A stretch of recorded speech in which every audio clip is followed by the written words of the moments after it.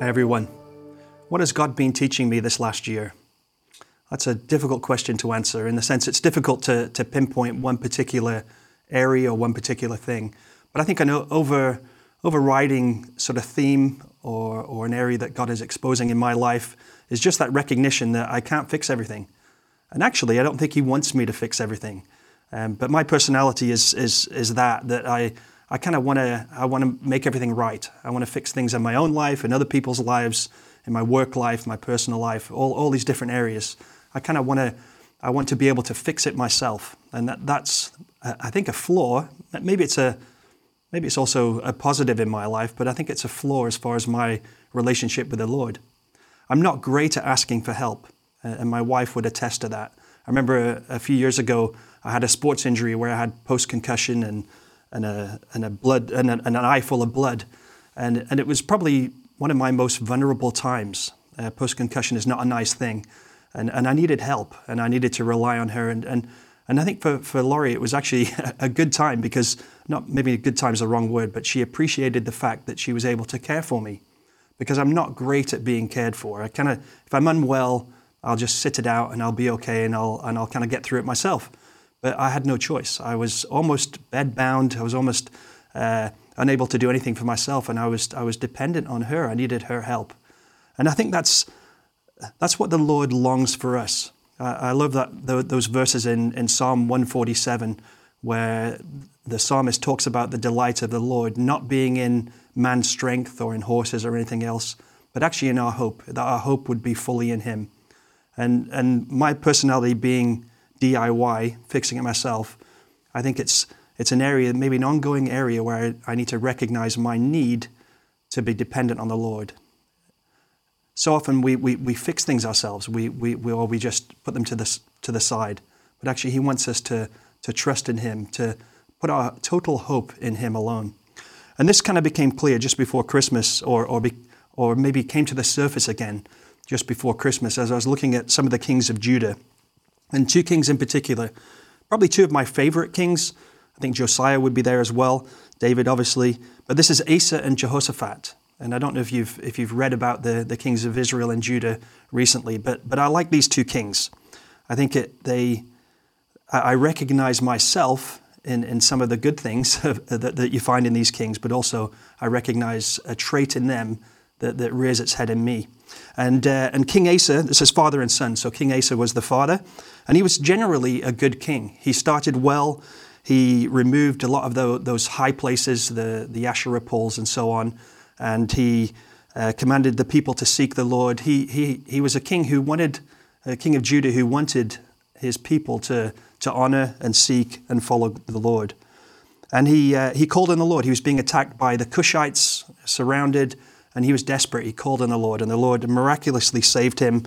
But he didn't finish well. And this is what scares me a little bit as I think of my own journey. In work, I always want to finish a job well. I don't want to taper off. When I left my previous employment, I had a year to finish, and I wanted to finish well. I didn't want to taper off. So I recognize a need to finish well. Asa started so well, but he didn't finish well. Having seen what the Lord had done in his reign, as far as being able to defeat the Cushites miraculously and so on, he made an alliance. He made a treaty with the king of Aram to thwart actually the evil king Baasha from Israel. And the end of Asa's life. So there was a prophet came and said to Asa, he said, you didn't rely on the Lord. Why didn't you rely on Him? Look what He did before. Why didn't you rely on Him? Why did you ally yourself or make a treaty with a God who is with a king who is against the Lord? And this is the end of Asa's life, and it's kind of a sad ending to what was a pretty good reign. It says, in the 39th year of his reign, Asa was afflicted with the disease in his feet. Though his disease was severe, even in his illness, he did not seek help from the Lord, but only from the physicians. So that trait in Asa that I find in myself, that I'll fix it myself. I'll go and get help on my own. I don't need help from anyone else. Then in the 41st year of his reign, Asa died and rested with his fathers.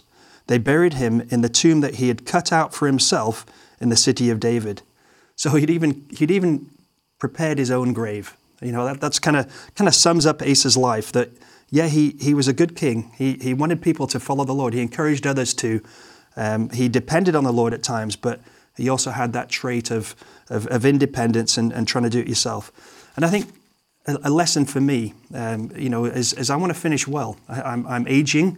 I recognize that physically and so on, and I want to finish well. I want to, and what does it mean to finish well? I think it means to continually trust in the Lord, to put my hope in Him alone. And being the personality I have of wanting to fix it myself, I think I have to be intentional about that. And I think that's what the Lord wants of me, as maybe the first lesson that I recognize from 2021 as we head into 2022. And then his son Jehoshaphat was similar. He's a great king. I really like Jehoshaphat, but he had that same tendency. We see him totally depend on the Lord. He's surrounded by a vast army, an incredibly large army. They're all attacking. They're heading into Jerusalem, and there's really no hope. And I love the verses. The verse that he, as he calls out to the Lord, he basically fasts. He has the people fast and pray and call on the Lord. And he says, "For we have no power to face this vast army that is attacking us. We do not know what to do, but our eyes are upon you." And I love that. I love the fact that it was, their backs were against the walls. They had no choice but to trust in the Lord, and their eyes were upon Him. And as I think of my life, and I think of the challenges I have in my personal life, I recognize, I think as I get older, I recognize just how sinful I am. I think the Lord shows me more and more that actually I still need His help. And I recognize that. I recognize in my family life, I can't fix everything, and there's issues. I recognize in my work life, so many areas I recognize my need for the Lord, and I desire to make that my goal. And maybe it's wrong, that it's almost like I'm trying to do something, again, fixing it by putting my eyes on Him. But actually, I think that's what it is. I think I want to finish well, and I want to fix my eyes on the Lord. And not just when my back is against the wall, when there's like no choice. I'd love that to be more common in my life. I'd love that to be more intentional in my life, that actually I depend on Him in every aspect. And perhaps that is a lifelong journey of learning, of dependence on Him. So that all being said, what have I learned? Perhaps not learned, but perhaps this is the Lord showing me these things and areas that as I go into 2022, we're just beginning the year 2022, that I would finish well, that as I age, that whatever days, months, years the Lord has for me, that I would finish well, I would be dependent on Him, and that personality trait of wanting to fix it myself, that I would recognize my need for Him, even when things are going well, and that I'd be more intentional, recognizing that I can't. And I one of the dailies I did earlier in the year when we were looking at the Gospel of John was turning the water into wine. And I really enjoyed preparing for that. And one of the things that really struck me was that the water was totally different to the wine. And it was absolutely miraculous. God took something that was totally something else and turned it into something different.